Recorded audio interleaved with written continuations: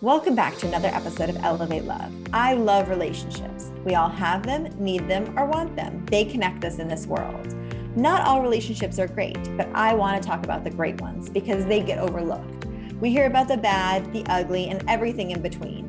But when we hear about the beautiful and elevating relationships, that's when we get further in this world. And we grow and become more successful. I'm your host, Ariel Levitt.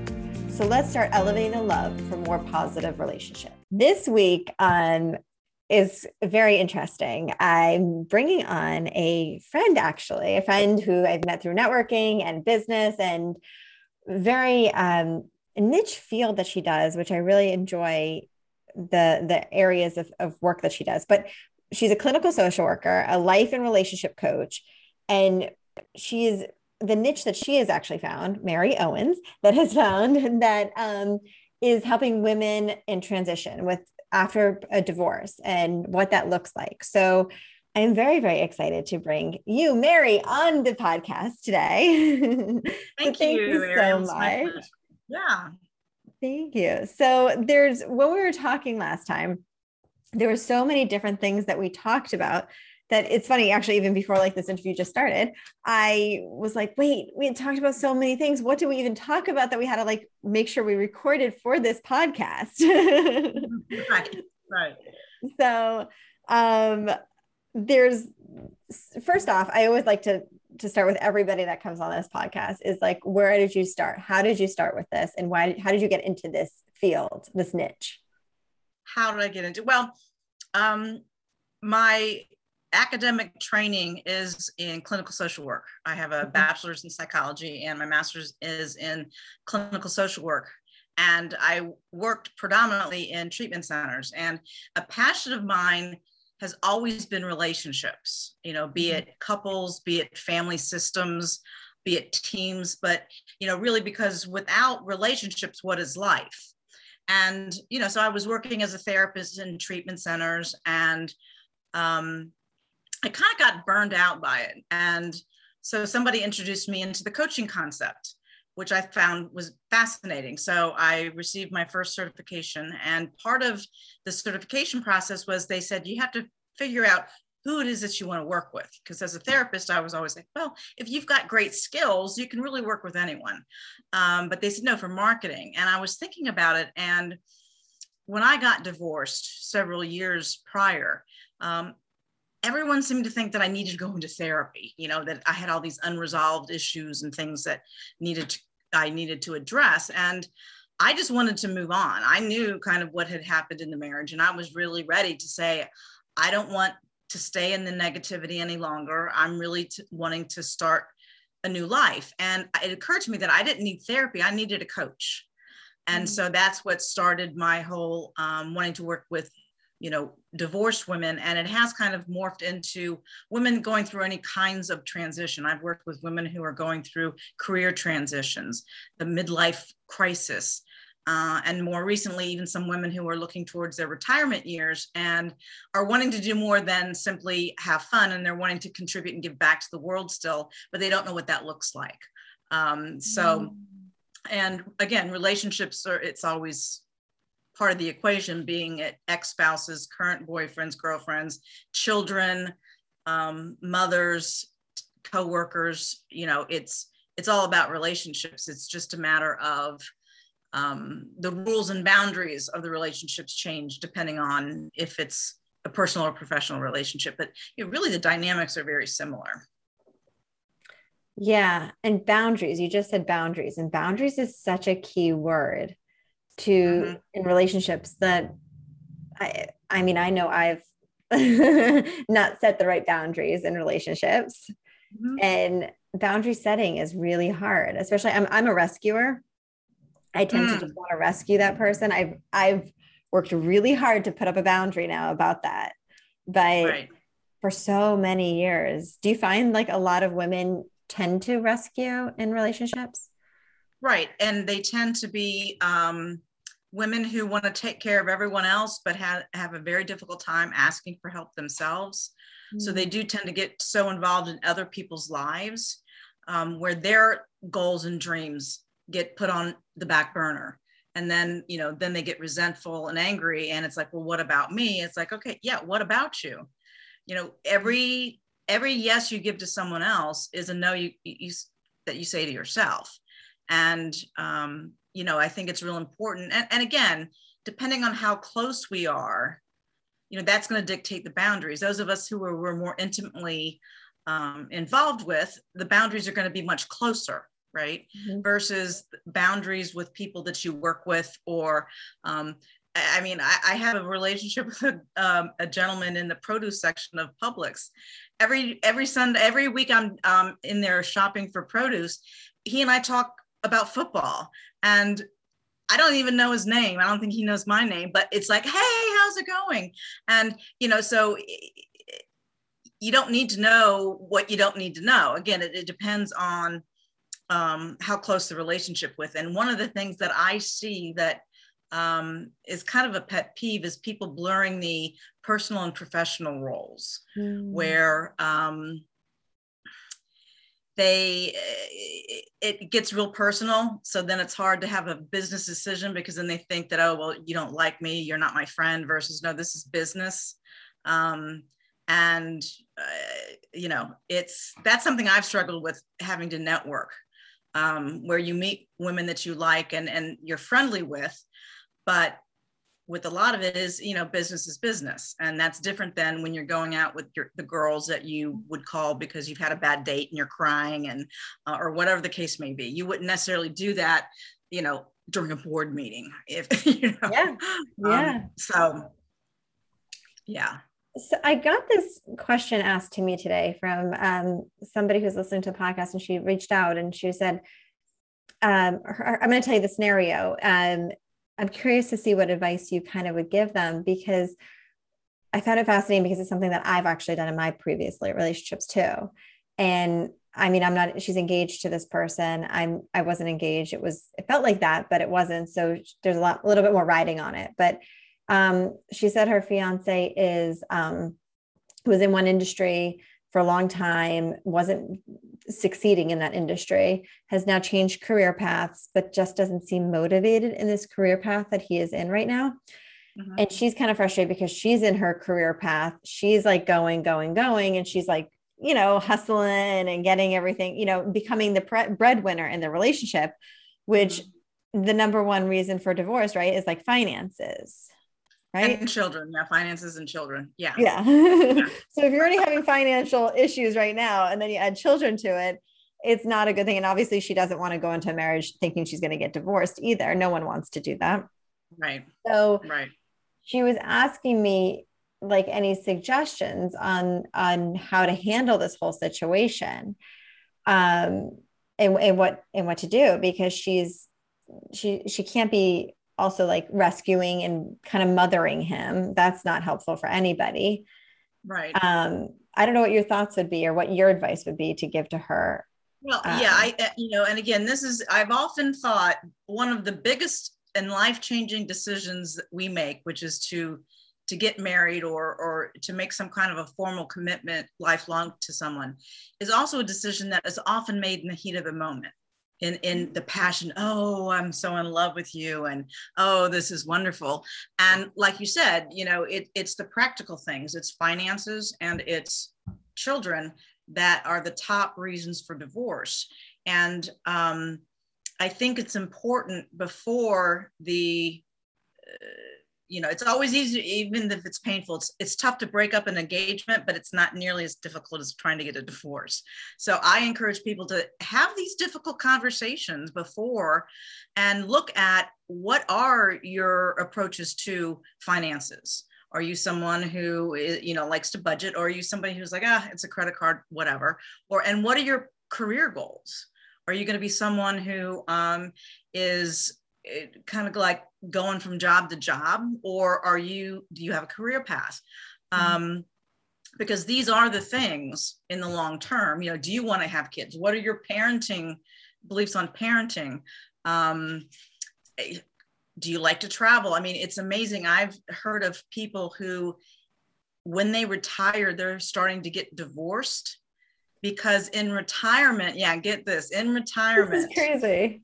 Yeah, no, actually, it's called the gray hair divorce. People 50 years and older have amongst the highest divorce rates. I think the trend's going to end. There's a variety of reasons for that, but yeah. And what it boiled down to was one of the person was like, "Oh, they just wanted to lay around the pool and play golf," and the other one was like, "Well, no, I want to travel." And they could not. It was like, "I'm not spending my rest of my life sitting around with you." I'm going to give a shout out to a good friend of mine, Kristen Ritchie. She's a family law attorney. Yes, and she specializes in collaborative divorces. But what they've switched to now is collaborative life planning, where they meet with the couple before they get married and facilitate these conversations. And they'll bring in mental health professionals, coaches, financial people to basically hash this all out beforehand. And, how do you deal with conflict? That's another thing. If you've had a bad day, how do you need to unwind? Things, again, where when we're all just focused on how in love we are, right? We don't realize that we're going to have bad days and things are going to get thrown at us. And how do we deal with it? So, I'm all about open communication, transparency, communicating kindly, though. You can be honest with what you're wanting without offending or insulting the other person. Because it's not going to get magically any different. And you want to set yourself up for success. Of course.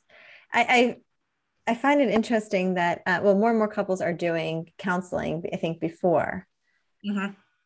And then, it's fascinating. I think it's so important and needed. Yeah. No. And I've actually, I'm adding to my programs is kind of like a pre-relationship coaching, where I work either with the individual to help them come up with how to have or the couple, to address these issues, because they're going to come up. What happens if somebody suffers a major medical issue? Yeah. It's the non-romantic side of relationships, but definitely needed. You can't plan for everything, but you can plan for a lot of things. And even just not even planning, but just knowing what page somebody is on. Right. Exactly. And knowing what resources you have to deal with, the things that are going to be thrown your way. Yeah. And knowing that, again, there is help out there. And it's been my experience, because lots of couples that I know that have been married a long time, they will honestly tell you, there have been some really, really tough patches. And they will say, I went to therapy. And they're glad they did, because they were like, we're not going to give up, but it's gotten rough. And they've sought out professional help to navigate the storm so that they can get through it. Because the irony in all of this is conflict, and coming through the conflict is what actually strengthens the relationships. If you're always out having fun, that's fun, but what really deepens the connection between individuals are people who can weather a storm together and get through the other side. Yeah. So it's, kind of a catch-22, right? Yeah. And I mean, I see that couples are doing this more and more often, that are working together and talking together more, which is so important, which brings me up into an area of engagements. I don't know if you've heard of this or if this is becoming more of a trend or not, but engagements are like more, each person, they're coming together to discuss, like, hey, we want to get engaged, and we're ready to do this, and kind of almost asking each other for their hand in marriage instead of one person asking. Right. No, I have not heard that, but I love that, because it's that antiquated, I can't wait for someone to propose to me or him to, well, if you're wanting to get married, why not initiate the conversation? Why do you have to wait until the other person asks? Just this weekend, I was in Virginia with family, and one of my nephews has been dating a girl. They're seniors in college, and he's like, I'm really wanting to be monogamous, but I don't know if she does. And it was just like, wow. Until you have the conversation, you're not, right? Yeah. You can't make assumptions. And I often tell this to my women clients who are divorcing, where they may not be looking for a monogamous relationship. They may just be looking for companionship. I said, you know what? Whatever it is that you're wanting, have that conversation with the person you're involved with and let them know what you're needing. And then they'll either say, oh yeah, I feel the same way, or, no, I don't. But then at least you find out, okay, can we then negotiate and work on this? Or is it something where it's like, we're not really wanting the same thing at this time. And that's okay. But if you don't have that communication, how are you going to possibly know what's going on in the other person's mind? But I love that it's an engagement where both parties are equal, and it's not just the old fashioned, you have to wait for the man to get on his knee, even with the ring already picked out. I mean, what happens if you don't like the ring? The ring? I know, this is terrible. It's setting everything up. That's just not the way to start off a relationship or a marriage. Another thing also, just as we're talking about this and talking together and communication together, because that seems to be obviously something that we need more in this world, is I notice like some people will check their significant other's like phone, and there's that lack of trust. And isn't that interesting? Like that, if you can't have that conversation with your significant other or trust them, then you're not really setting yourself up for a successful relationship either. If you have to look at their phone all the time. If you don't have, trust, that again, if you ask your significant other a question that they're going to answer you honestly, you're fighting a losing battle. And I mean, who wants to have to be checking people's cell phones to see if they're being honest? I get it when it's a mother or father doing it to their kids because, kids, but to adults, I mean, what an energy drain. Yeah. And it's, and the whole, and the whole text messaging thing, I encourage my clients to do minimally, because only 7% of communication is based on the actual words that we use. And in a text message, it's just words. We can't read the body language, the tone of voice, the facial expression. So there's so much miscommunication that takes place on, even in some emails, but emails, because you have a little bit more time, it's a little bit different. But I'm always like, if it's an important conversation, pick the phone up and call the person. Yeah. Texting there's so many arguments that start over texting. It's not even funny. Do you think couples should have like time during their week to have conversations and just hold space for each other? I mean, do you suggest something to couples to do? Because, life gets in the way of things, again, and I think a lot of times couples, particularly once there are children involved, I've seen where they forget that they first were a couple. And I do think it's important that you have a date night, or you have some time in the day where it's just the two of you and you can, talk or whatever you need to do, but that you're connecting on some level. Because if not, if you're professionals and you have kids, the week's going to get away from you. And so again, it's not the most romantic thing. People are like, oh, I want to be spontaneous. I'm like, well, you can be spontaneous, but you got to schedule the spontaneity, right? Just say you don't have to decide what you're going to do, but say it's date night, and then we'll decide where we're going to go on that night. Because again, if not, life gets in the way. Yeah. That's so true. Okay. So, I mean, there's a couple things I want to talk to you about before. I know we're going like, there's so many different areas, but, I guess which we kind of, I guess, are in the zone of what makes a relationship successful, right? Is these dates, I guess, or would you add other things to making a relationship more successful? Well, I think Open communication. And really, however, I know someone who, with her husband, they have these, I forget what she calls it, but she says, you know, we bring our backpacks. I mean, I think she's figuratively, and they bring it to the table and they unload their backpack. So it's like, these are things that are bothering me. These are things that I need to talk to you about. These are things, and they talk it out.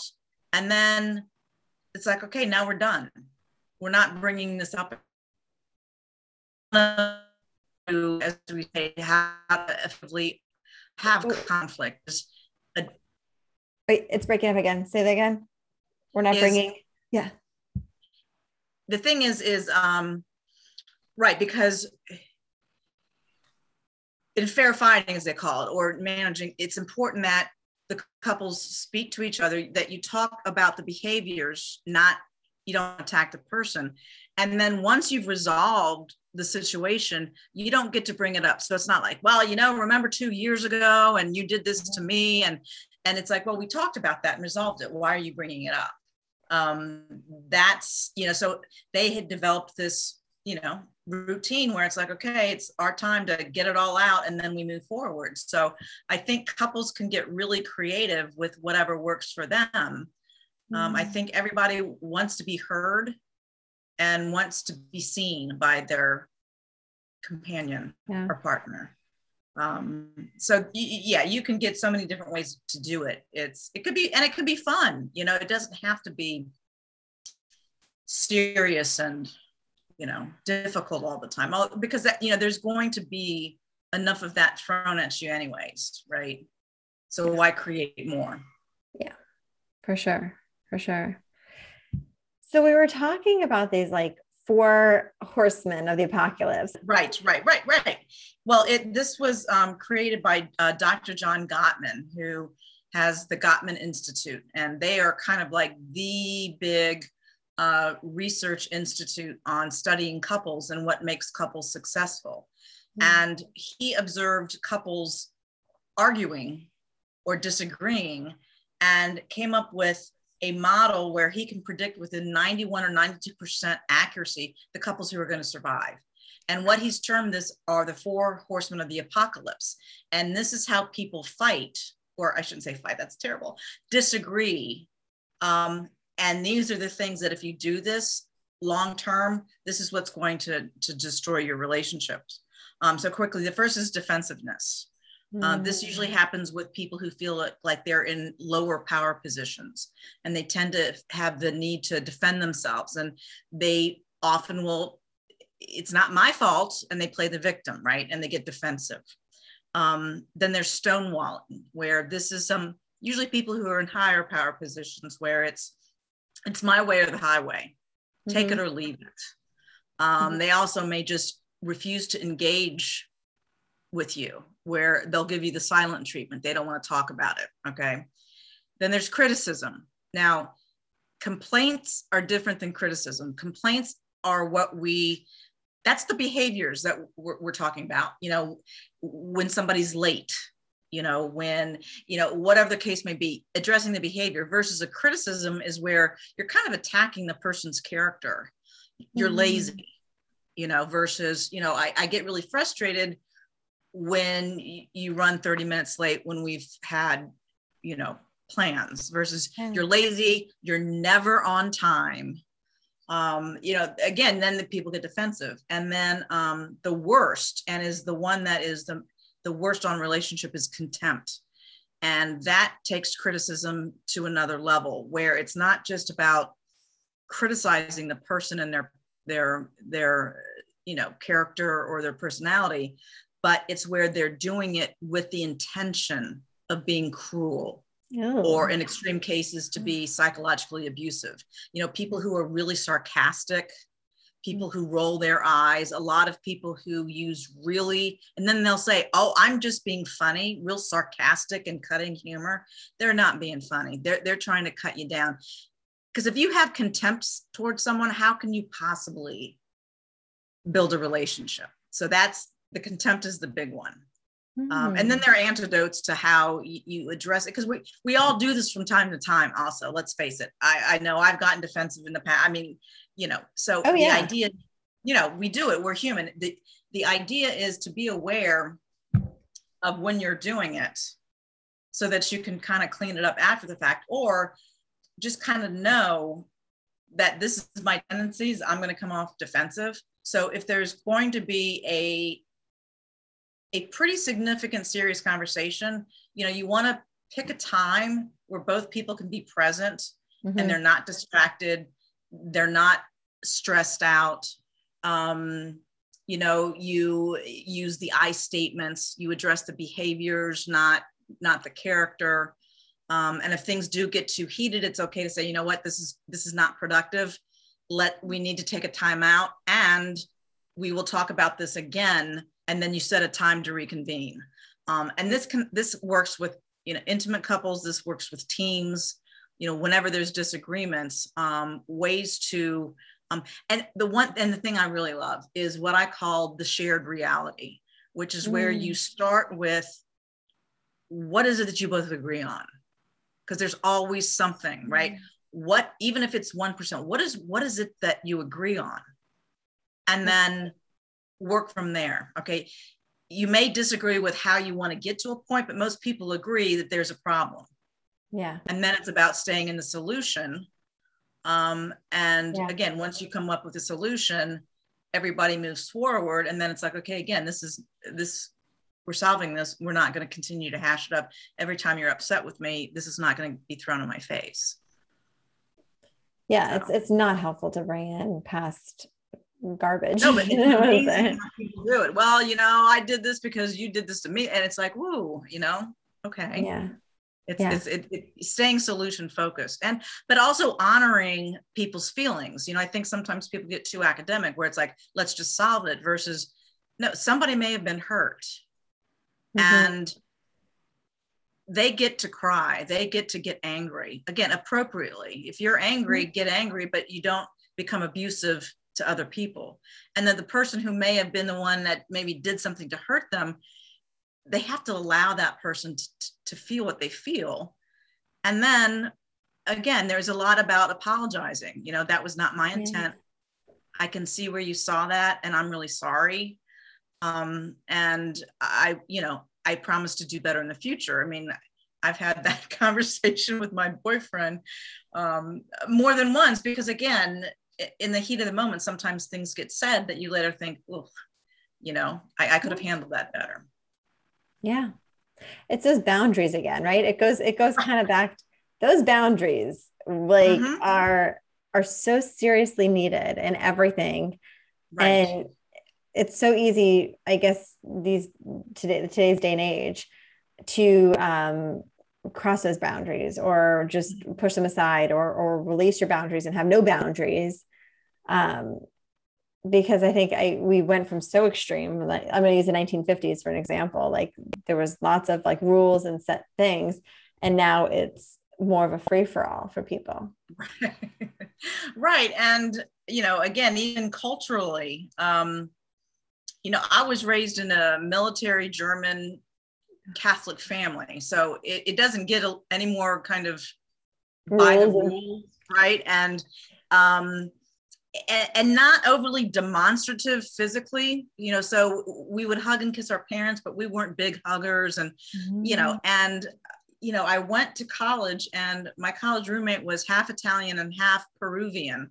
And I meet her and her family the first day and they're all hugging and kissing on me. And I'm just like, oh my God, and I adapted, but, still it's funny how people are like, oh, you just need a hug. I'm like, I really don't. And, oh, what are you, cool and aloof? It's like, no, this is my boundary and please respect it.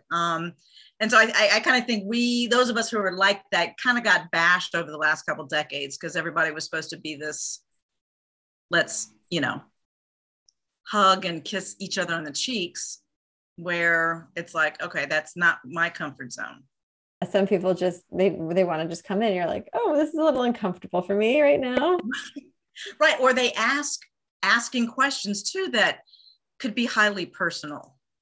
Yeah. And again, depending on the roles that both people are in, again, you can ask your intimate partner, there's it's pretty much fair game, let's call it, right? The one that you're most intimate with. Mhm. But then, again, everyone doesn't need to know everything. And what I've seen, with a lot of couples is that this is stereotypic, but the wife will bring in her mother or her sisters, but then they work it out with the husband and they stay together. But then mom and the sisters are not going to let it go. Mm-hmm. And I'm like, well, why does your mother need to know that much intimate detail about your relationship with your husband? You have other girlfriends that you could talk to. If it's that bad, you have professionals to talk to. But yeah, involving moms into relationships. When you marry the family, when you marry the person, you marry the family, right? So that's enough as it is. Right. No, that's true. But again, everyone, just like with parents and kids don't need to know everything that's going on in the parental relationship, right? They don't need to be exposed to stuff before it's age appropriate but interesting, it is important. And I think this was like in the 50s too, where parents didn't show that they disagreed because they didn't want to fight or argue in front of their kids. Yes. Well, what ended up happening was the kids never learned how to that it's okay, first of all, for a mom and dad to disagree. And then, how do you do it? And that, you can disagree and still love each other and move on. So then there's conflict and nobody knows what's going on. And, but you don't want to be bashing each other in front of the kids. You shouldn't be bashing anyone anyways, but because you are the role models, you learn how to be in a relationship from watching your parents, which is also why domestic violence is so tragic, is that what it's teaching the kids as far as how to be in relationships. Yes. That's an extreme example, but you model what you do, you model, or you model what right. you do what you want. See. Right. Thank you. Yeah. How else are you going to know? And as far as relationship goes too, with siblings are the first people you have that could be a peer group. Mm-hmm. So again, they say, don't be so quick to jump in and solve your kids' issues with each other, because they're learning how to interact with a peer group. And so when they go off to school, how are they going to be with if they haven't kind of learned how to negotiate these things? So, it's truly fascinating.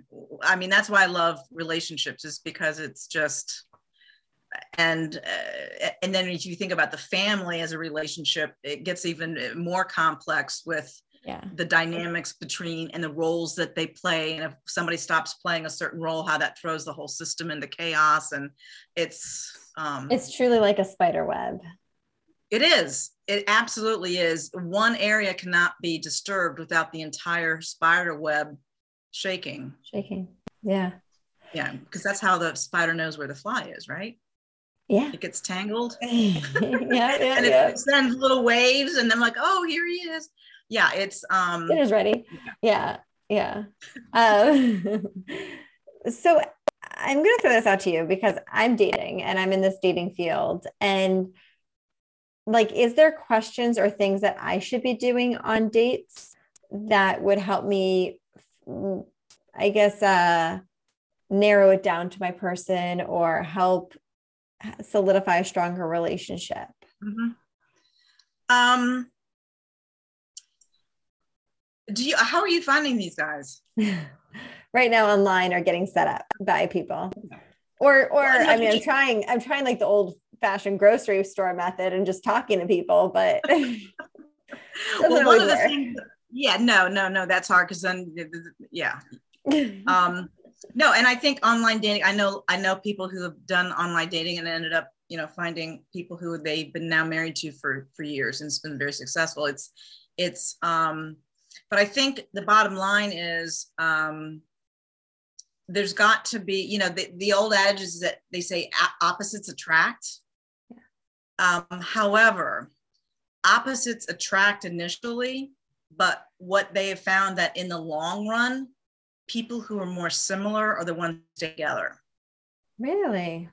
Yeah. And that the very things that you are often attracted to in a person ends up being the very thing that ends up driving you crazy, because it's something that's so, it's like somebody so different from you. So initially it's so exciting and they're so outgoing and all this other stuff. And then you're like, it becomes overwhelming.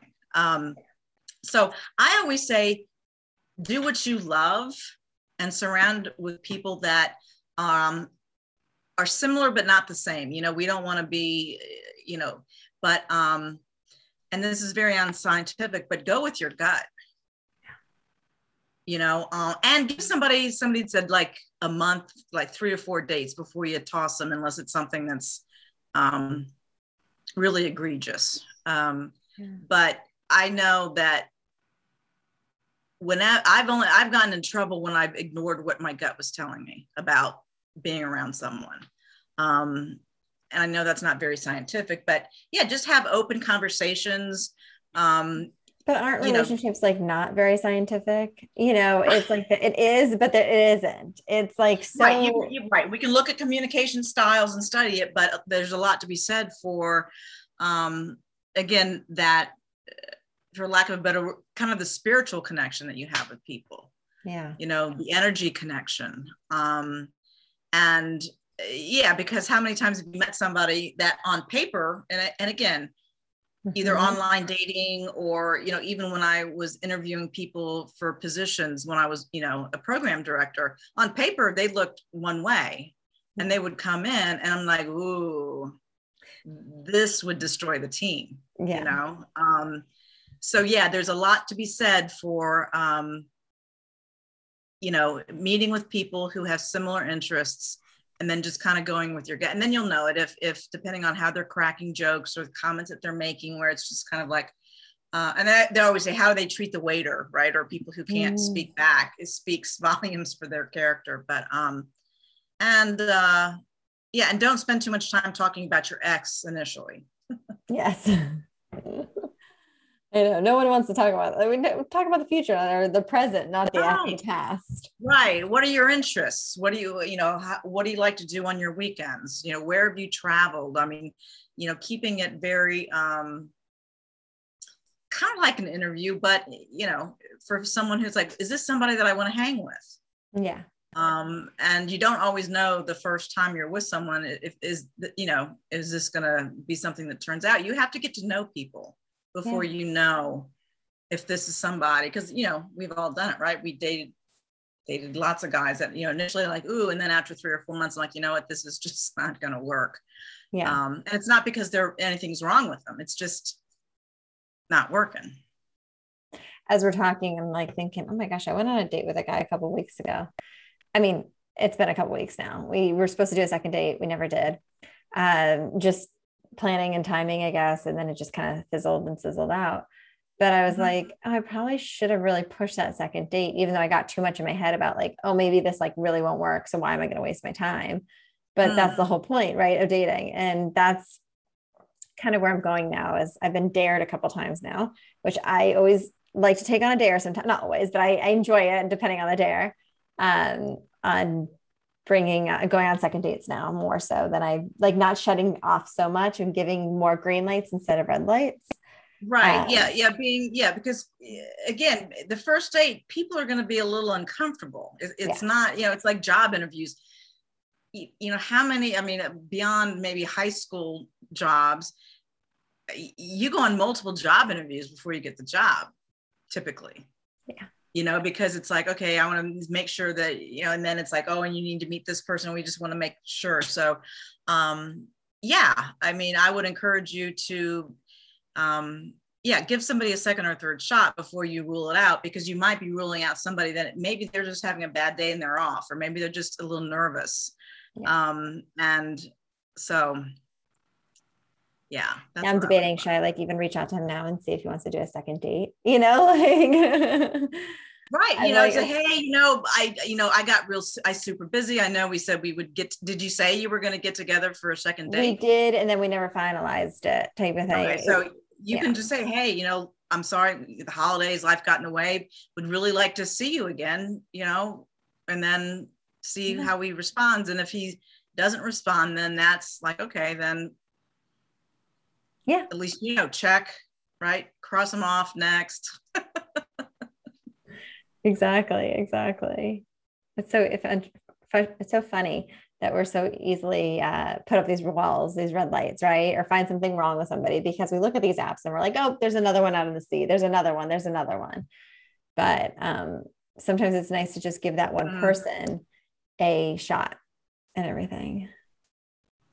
So, right. Because, if you're constantly finding why somebody's not going to work, my question would be like, are you really even looking for a relationship? Yeah. Are you scared to get into a relationship? So you're already saying, no, it's not going to work. Yeah. Versus trying it, because then you got to be vulnerable, right? And I know, right? Oh, why don't you do that?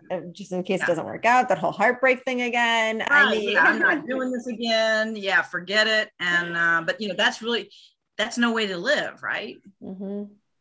So yeah. Mary, this is so much fun. Thank you so much for joining and being on the podcast and everything. But before we go, where can everybody find you and stay connected with you? You can, I am working on my website, so it's not up to date, but you can find me at www.marycowens.com.